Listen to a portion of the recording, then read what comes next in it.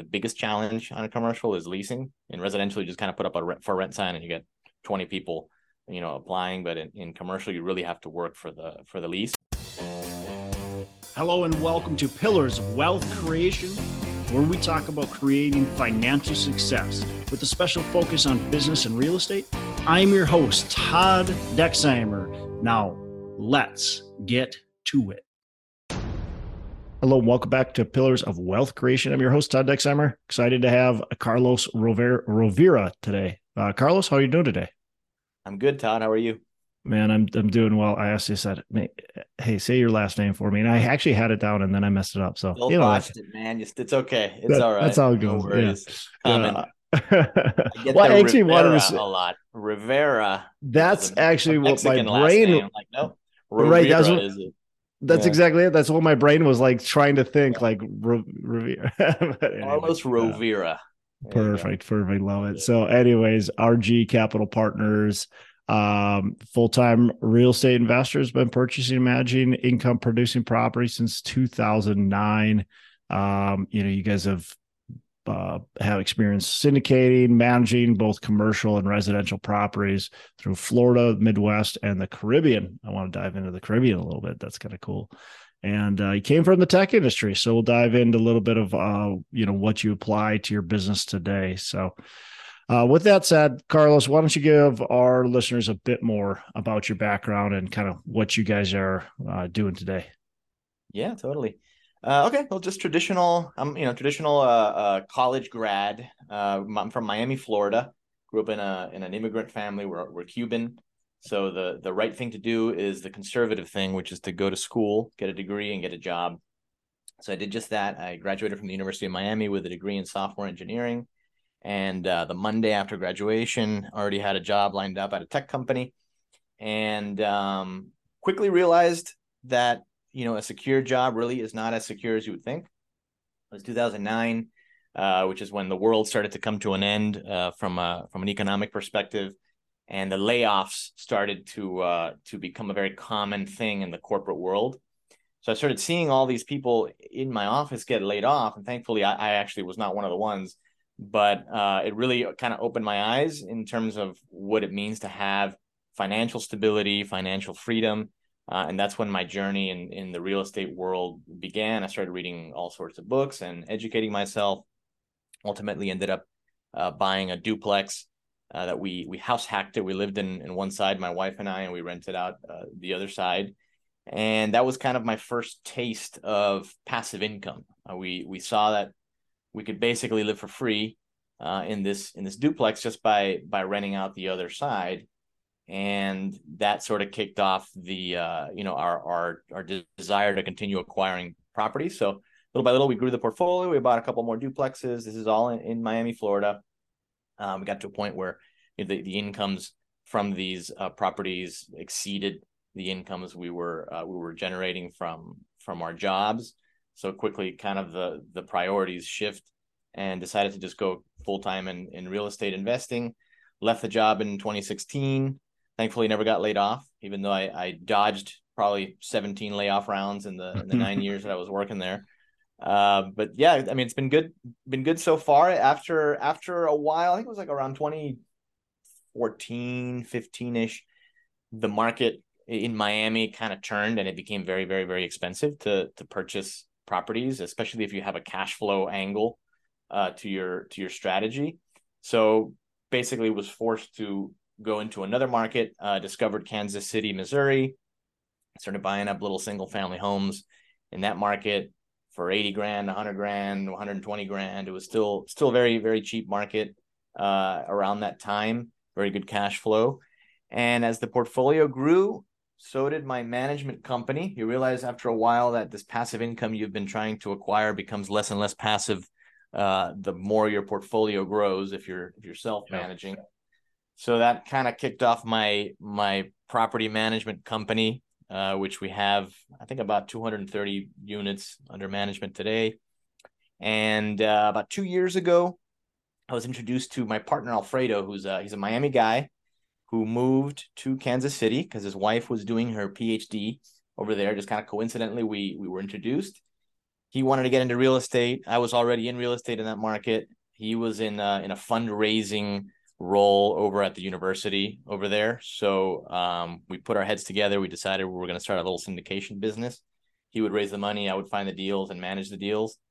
And 5 commercial buildings later, we're still in business. So we're hoping to do a couple more deals this year. Hopefully, there'll be some deals, and it's all very, very heavy value add stuff, commercial in the Kansas City market. And yeah, we like it. We're in a good place, and hopefully we can continue. So that's kind of the gist of my story. I don't know if you want to dive into No, any of the perfect. details. Yeah, so we'll dive in. So Kansas City versus Miami. I want to talk about that first because Miami, obviously, high growth market, but like you said, it's the properties become really expensive really quick and more difficult to cash flow. So was that just the main thing? Hey, like we can't cash flow here. We're just going to go and pick another city. Was that the reasoning? Yeah. Well, Miami's it's a very unique market because it's very international. You have a lot of foreign investment coming in from Latin America, Yep. different countries, and that that wealth that comes in from other countries has different goals. If the country of Venezuela goes down and all the wealth leaves that country, they're trying to preserve wealth or defend their wealth. They're not necessarily trying to cash flow. So they'll buy up, Venezuelans will come here and they'll buy up condo buildings and they don't really care about cash flow. So that kind of drives up prices a lot. And if you're a guy like me looking for value add with cash flow component to it, it's really hard to compete in this market. So yeah, I mean, we made the decision after, I think it was like 2 or 3 years where we just didn't do a deal and we were just saving up all this money and we had cash that we needed to invest. And, we decided to just kind of move on from there and find the new market and diversify a little bit. So ended up in Yeah, Kansas City. that's interesting to understand that, and that's a dynamic I think a lot of people don't understand is that like depending on what country people are from, if they're investing in U.S. real estate, they've got different goals. They don't have goals necessarily for cash flow, like you said. They just need a place to put their money, and it's going to be way more safe in U.S. real estate than it is if they're investing in their own country. It's going to get better returns, even though it might be very, very small returns. It might be a lot better returns. I've got some Chinese investors, the same thing. Like their returns in China are negative. And so if they can get any kind of positive, they're excited here. So they're looking at different things, and it doesn't mean it's a bad deal for them. It's a bad deal for you, which makes it very hard. So let's talk. Like, why did you pick Kansas City? What made Kansas City an attractive market? People ask me that all the time, and I don't really remember the origin. I knew that I was looking for. I don't know that I really thought it through very well, to be honest with you. Hmm. I Just like, hey, I they're had a cheap mortgage properties. broker. Yeah, I had a mortgage broker, and and I was telling him, look, I can't find anything. And he goes, okay, well, I have this guy in Kansas City who sells turnkey properties. Why don't you talk to him? And I was like, all right, fine. So I talked to the turnkey guy, and before I knew it, I was buying a house from the guy. For me, I saw it as a relatively small bet. I mean, I was putting 25K down for $100,000 house, so I figured I'll buy one, see what happens. Yeah. Worst case scenario, doesn't really cash flow, and I just sell it and move on. So to say that I really analyzed the market and came to the conclusion that I needed to invest in Kansas City would not be true. Honestly, I just had a phone call with a guy. I was kind of desperate to place money, and I decided, hey, I'll just take a flyer and see where it goes. And it worked out. So I ended up buying a couple more houses from the guy until I kind of outgrew the whole turnkey thing. And then I started finding my own deals. And, I met a realtor and she started sending me deals and stuff like that. So, but yeah, it was kind of a crapshoot, to be honest with you. Would you recommend that the turnkey, now that you've done it and you've moved beyond it, so you grew out of it, would you recommend that to people? There's a lot of mixed feelings about the turnkey thing. I think it depends on the market, and I think it depends on the operator. It depends on a lot of things, none of which I analyzed when I made the decision to move forward with the same guy. What happened was, or what happens typically with turnkey people, is that they are also managing the property for you, but the management is a little bit of a loss leader. So as long as they continue to sell you deals, they can continue managing for you. But if you stop buying deals, or if the deals dry up, then they have no revenue, and their quality of management really goes down because they aren't really making any money off of the management. So what happened, at least with my turnkey guy, is it was 2020, which is when COVID hit, and there were no deals. I mean, like, nobody was doing any deals during that initial lockdown period. So his deal flow dried up, and he wasn't able to sell anything new. And then the management kind of went down. And then that was kind of the end of him. When the market rallied after that, I'm sure it made it even worse, because these turnkey guys they basically depend on like buying distressed, like super distressed properties at real cheap and flipping them to you. So Yep. if the values of properties go up and they're not able to even purchase properties, that also kills their model as well. So you just got to kind of be very careful with like when in the market cycle you're investing, because depending on that, that's when the turnkey is a make or break, or it will or won't work. So I recommend it if you're starting out and you don't really have the resources to like do your own deal analysis and have your own deal flow. But start small and really kind of test the waters is what I would do. I wouldn't go all in and buy like 10 houses all at once, because a lot of the turnkey guys are really bad quality. Yeah. Yeah. I don't even know if they still Good exist advice. nowadays, honestly.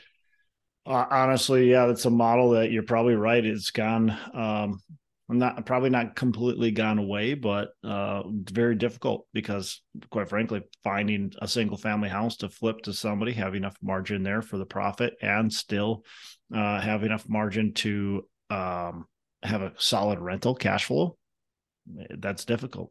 That's difficult Yeah. to do. So, um, and now, what you said you're buying commercial properties. What kind of commercial properties are you buying in Kansas City? Yeah. So, okay, Alfredo and I got hooked up in 2021, early 21. And our intention was to buy multifamily. We wanted to buy, I was a residential investor. So our Yep. intention was to buy multifamily, but the market was already crazy. So as we started to analyze deals, this is the middle of the pandemic. People are still working from home. There's a lot of uncertainty in the market, but for some reason, multifamily was like rallying. We couldn't find deals. So we ended up pivoting, and we decided to go into commercial, and we bought a couple of office buildings, which, in the middle of a pandemic when everybody's working from home, to start buying office buildings was a little bit of a risk to take.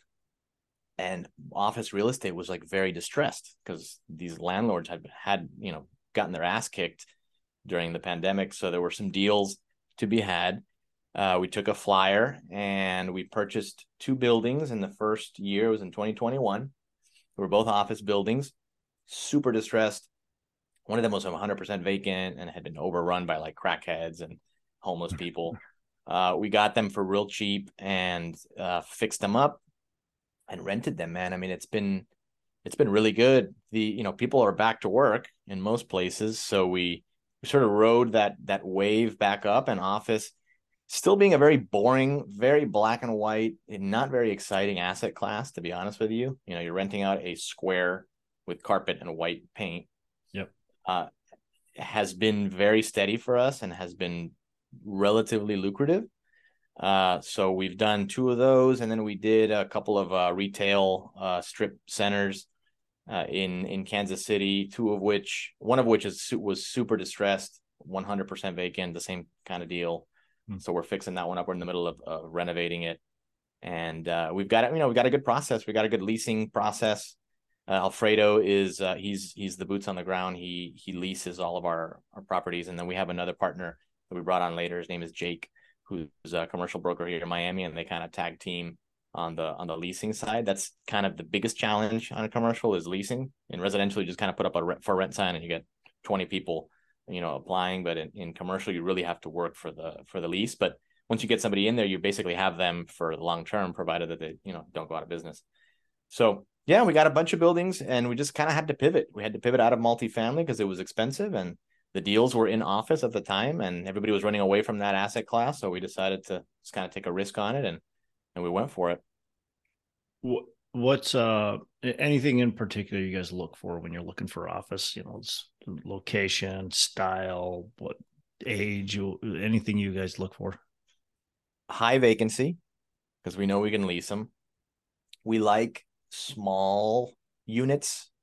So we're finding that it's easier to rent a 500 square foot office than like a 2,000 square foot office. So if we can find something that's already been cut up, or that has the ability to be cut up by just putting up a bunch of walls, that's what's been sort of good for us from a leasing perspective.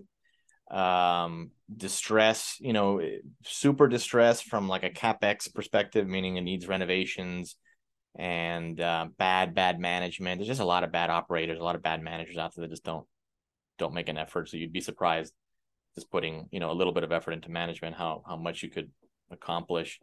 Yeah, it's just value add, just your typical, just badly managed property. Gotcha. Love it. One of the things I like the most about commercial real estate is that you're dealing with professionals, business professionals. And so when you're dealing with the company that's leasing, it's another entrepreneur that you're dealing with.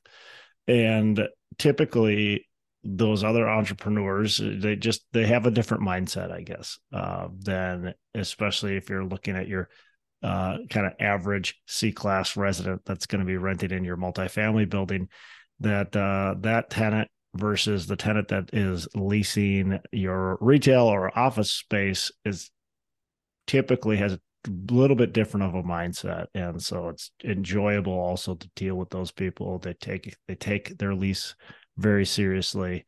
Once they get it, like you said, they stay for long term. Yeah. And it's night and day, man. The management of commercial versus residential it's so much easier. I mean, there's more administrative work when it comes to commercial, because you've got more bills to pay and more, insurances and things to keep up with. Whereas residential, you just kind of hand somebody the keys and say, hey, take care of the property. But the quality of individual you're dealing with is far superior than the residential world.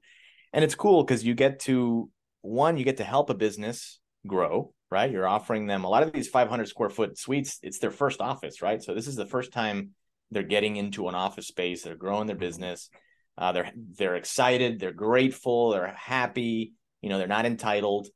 And you get to really play with like the synergies of the tenants, right? Because you have a retail strip mall, you can have a nail salon next to a coffee shop, and those two businesses kind of complement each other, because the foot traffic from the nail salon, will go into the coffee shop and help that business. So you get to kind of like create this little ecosystem that sort of like sustains itself and like allows the businesses within it to actually thrive better if you're more intentional about who you put into the different units. So it's a totally different game, and a lot more exciting and more fulfilling. So yeah, that's a great point though, especially on the retail side. But you want to make sure you're paying attention to who you put into the deals, right? I didn't think about that when I first bought, some commercial real estate, but it plays a big role in it. Like you said, the traffic that goes into one shop is going to feed into the next shop as long as they're complementary businesses. If you have two things that aren't even complementary, that they're probably not going to feed each other. But if you've got complementary businesses in this strip center, it's going to all kind of be good for everybody. So definitely something to be aware of. Let's talk about tech. You were in the tech industry. Now you're in real estate. I talked to some people that are in tech and go to real estate. I want to talk to you about, just kind of what you've learned, and what you brought into real estate that was a big benefit from being in the industry. Yeah, I mean, I'm very analytical. I come from an engineering background. I'm a numbers guy. I have all sorts of spreadsheets, and I'm very, very religious about our finances, making sure we don't overspend, making sure we're conservative. I'm extremely conservative from a financial perspective. Just that comes from my engineering background. We probably haven't grown as quickly as we would have because of my conservatism, but I feel like going into like a bad economic time, we're well positioned, because we haven't been making any crazy bets or doing anything crazy. So that's kind of what I've brought over from the tech world. My partner's a lot more visionary, a lot more like, let's do this, let's do that. He brings me a lot of shiny objects, and a lot of times I'm like, nope, and he gets mad at me. But it's like, we got to find a balance between, going all in and making sure we're in a healthy place. So yeah, I mean, I think that's that's also helping me in the property management world, because property management is all about systems and creating, as efficient of system or process as possible to kind of keep costs low. And as an engineer, that's all I did, was create systems and make things run more efficiently. So yeah, I mean, it's been a good benefit. There's a lot of people that worked in tech and worked in engineering backgrounds that ended up in real estate for the same reasons. So Yeah, definitely. What kind of systems do you have in place for your property management that help? Do you have anything like unique and different, or what do you have?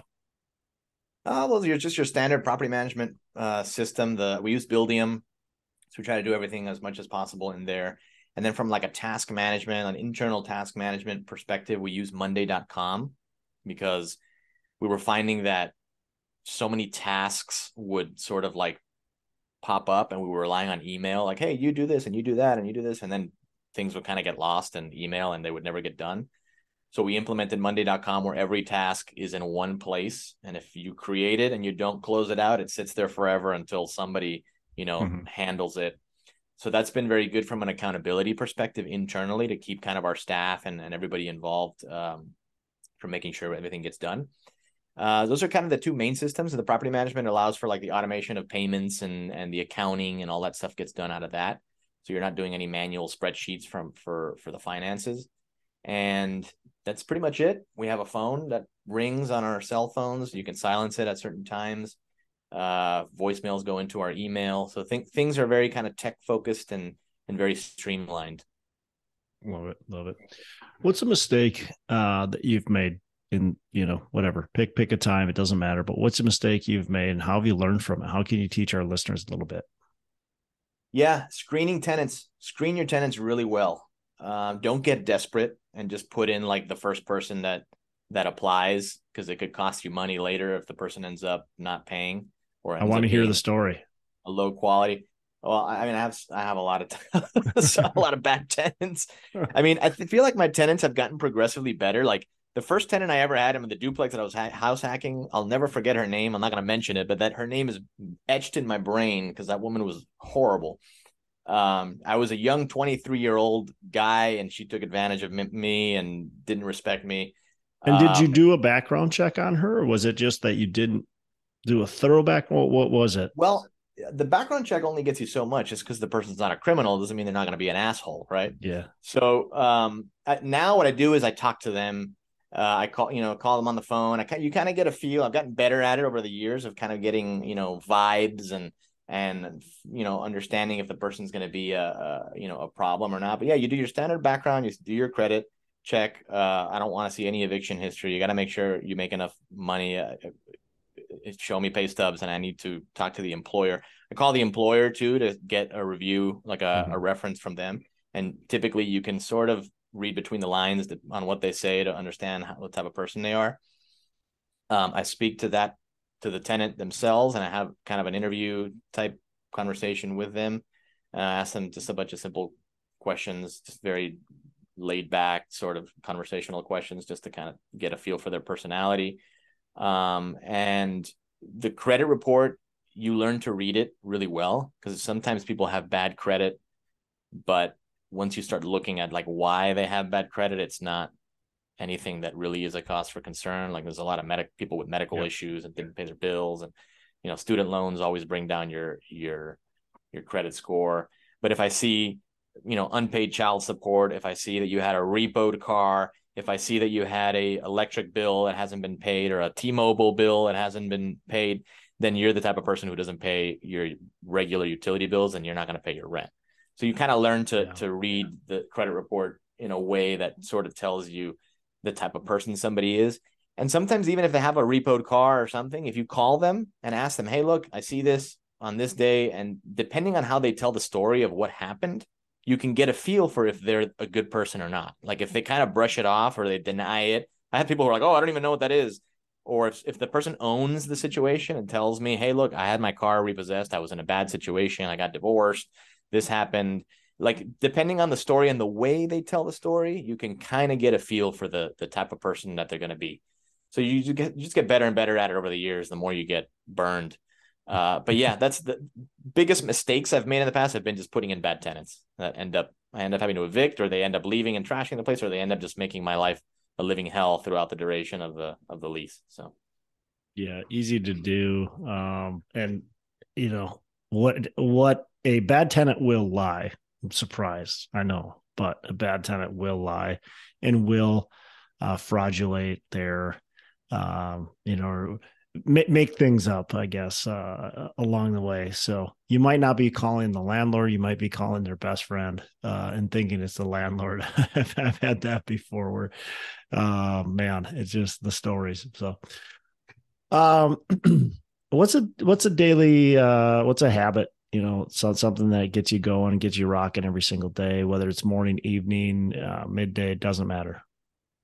yeah, I struggle with daily habits. I try to do the miracle morning, can't do it. And the minute I get up, my kids are awake and in my Yeah. way. Yeah. I try to exercise in the morning. If I can get a workout in early morning, then my day is set. So if I can get up early enough to get on the Peloton bike or do some weights in the morning, then it really kind of gets my blood flowing early, because I do always wake up with my head is spinning and millions of thoughts. So if you can get your blood flowing via exercise, it kind of helps with that.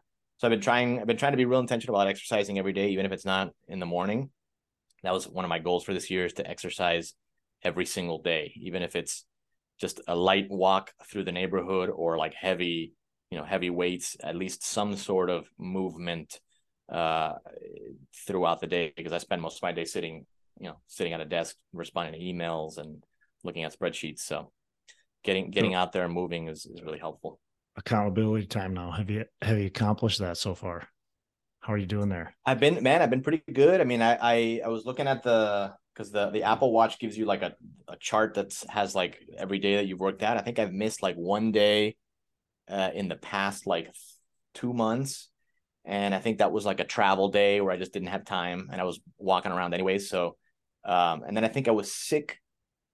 I was sick one day. I had like a weird like stomach thing and I didn't exercise. But then what I did was the next day I felt good and I did like 2 workouts. I worked out in the morning and then I went for a walk in the afternoon. So I kind of psychologically, my OCD was driving me crazy. So I So got like, two I workouts got in the this next day to make accomplished. up for, yeah, exactly.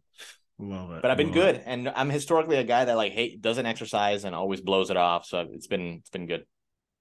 Yeah, I think it's so important. And even like you said, just that intentionality to get out there and do a walk. It doesn't have to be. So a lot of people, and myself included, think it has to be like this super high intensive workout where you're getting this major sweat on. But man, I'm trying to change my mindset to say, well, look, sometimes you just don't have time or energy for that type of workout. So just get something going. Like you said, you sit most of the day, get moving, get your body moving. Yeah. So And if you can walk for an hour, listen to a podcast or listen to an audiobook or make a couple phone calls, yeah, you're doing something at least. So yeah, love it. Carlos, couple last questions before we wrap here. What's a favorite book? that's a tough question, man, because my books, I read so much and I feel like my favorite book kind of changes depending on what state of life I'm in. Yeah, for So sure. I can't really answer with a favorite book. Right now, I'm reading Atlas Shrugged, which is like a 1,200 page fiction novel that I typically don't read fiction, but like I've gotten kind of really into it. So I'm reading that one now. I just read one called Breath. It was all about breathing. I never expected to read an entire book about breathing. It was fascinating. So that was a good one. Rich Dad Poor Dad is the one that got me into real estate, but I haven't read that book in 15 years. There's just so many books, man. I mean, I have like my bookshelf. You can't really see it, but it's full of stuff. I read too much. My wife says I need a book budget because every day there's a new book outside from Amazon. Yeah, I ordered, you piling up. gotta, it's taking up too much room in here. You're gonna have to get a shed for your books, a new addition to your house or something like that. So, yeah, no, I agree with you. You're kind of in different aspects of where you're at. So sometimes, hey, especially early on when you're just learning about the business, that's all you would probably read. A lot of real estate books, a lot of different books on business, and then it turns to maybe mindset, and then now you got Atlas Shrugged, which is a very interesting, intriguing fiction book. So yeah, I agree. I'm always just doing the same thing into different kind of things at different times. So saying, hey, what's my favorite book can be challenging for sure. Yeah, totally. All right. So last question. What are your 3 pillars of wealth creation? 3 pillars of wealth creation. Okay. So the first one would be the material side, which would be accumulating cash flowing assets, as many as possible, to maximize the amount of income you can make from your existing wealth. And I use real estate as that vehicle, or that as the vehicle for that pillar. Then the rest, let's see, 2 more. Let's go with some immaterial stuff. The second one I would say is probably how you manage that wealth. So frugality and conservatism when it comes to spending, making sure you're not, allowing your lifestyle to overtake your, the first pillar, which is the income you make. So you have to keep that balance, and it's very tempting once you start making money to start spending the money on material things. So if you can keep your frugality and stay humble and stay smart about the way you spend, that's how you maintain the wealth. So on the first side, you're building the wealth, and you got to maintain the wealth. And then the third is enjoy the wealth, man. It's hard to be present. I'm so used to go, right? The next deal, the next problem, the next thing, that when the weekend comes or the vacation comes, you need to be able to disconnect, right? So it's more of a mindset. That third pillar is more of a mindset, because you spend all this time building the wealth, and then you spend all this time preserving the wealth, but then you don't spend any time actually enjoying the freedom that wealth gives you. Again, it's very tempting as a businessman to just be thinking about business and thinking about the next deal and not stopping and being present. And that's the most difficult pillar, at least for me right now, is making sure that when I'm home with the kids, I'm not looking at my phone, checking my email, or I'm not thinking about something else, that I'm actually present. And when I go on vacation, that I don't feel guilty that I'm on vacation, that I actually enjoy the vacation, not thinking that I need to be back at the office producing. That's been the most difficult, at least in this stage of life for me, but I guess I'll go with that. So you got wealth building, wealth preservation, and wealth enjoyment, I guess, or wealth. Yeah, I love it. Love it. Definitely. Awesome pillars. Well, Carlos, look, this has been awesome. Anything else you want to add? Anything that's you've been like, hey, I got to say this on the podcast? No, man, I think we covered everything. Okay. If you're thinking of getting started in real estate, just do it. There's probably some deals to be had now, since it seems like we're going into a little bit of a slowdown. So just, stay vigilant and don't be scared to pull the trigger if something comes up. Yeah, be patient out there. There's deals that are around. There's deals that are probably going to be coming. But like you said, stay vigilant, stay active, continue to look, and you'll end up digging up some good deals. So, yeah, Carlos, how can our listeners reach you? How can they get in touch, learn more about what? You can have Instagram. You can DM me there. The handle is the Carlos Rovira. I had to put the word "the" before my name because somebody else took Carlos Rovira. So it's the Carlos Rovira. Just hit me up there. I'll respond. So yeah. Awesome. Carlos, again, really appreciate it. You have a fantastic rest of the day. You too. Thanks, man. Thanks for having me. Hey, thanks so much for listening. I appreciate you being a loyal listener. I would love to have you go on to our Facebook page and subscribe, give us a thumbs up, go on to iTunes or wherever you listen and give us a rating and review. Don't forget to subscribe. But your rating and review just helps us push this out to more and more people and continue to grow our audience and hopefully positively affect a ton of people out there that really need this and want this. So the other thing I've got for you is a free ebook on my website. So go on to venturedproperties.com, and download our free ebook on real estate and on syndication. And I've got some data points in there, some really good stuff for you. So I'd love to have you take a look at that. It's free. I'm not expecting anything from it. And also, look, if you want some help in multifamily, want some help learning, growing, getting your business off the ground, I would love to talk to you about what it would look like to work with me potentially and see if that's a good fit. So you can go to coachwithdex.com and check that out, and we can definitely have a call. Thanks a lot for listening. You make it a fantastic rest of the day. I'll catch you on the next episode.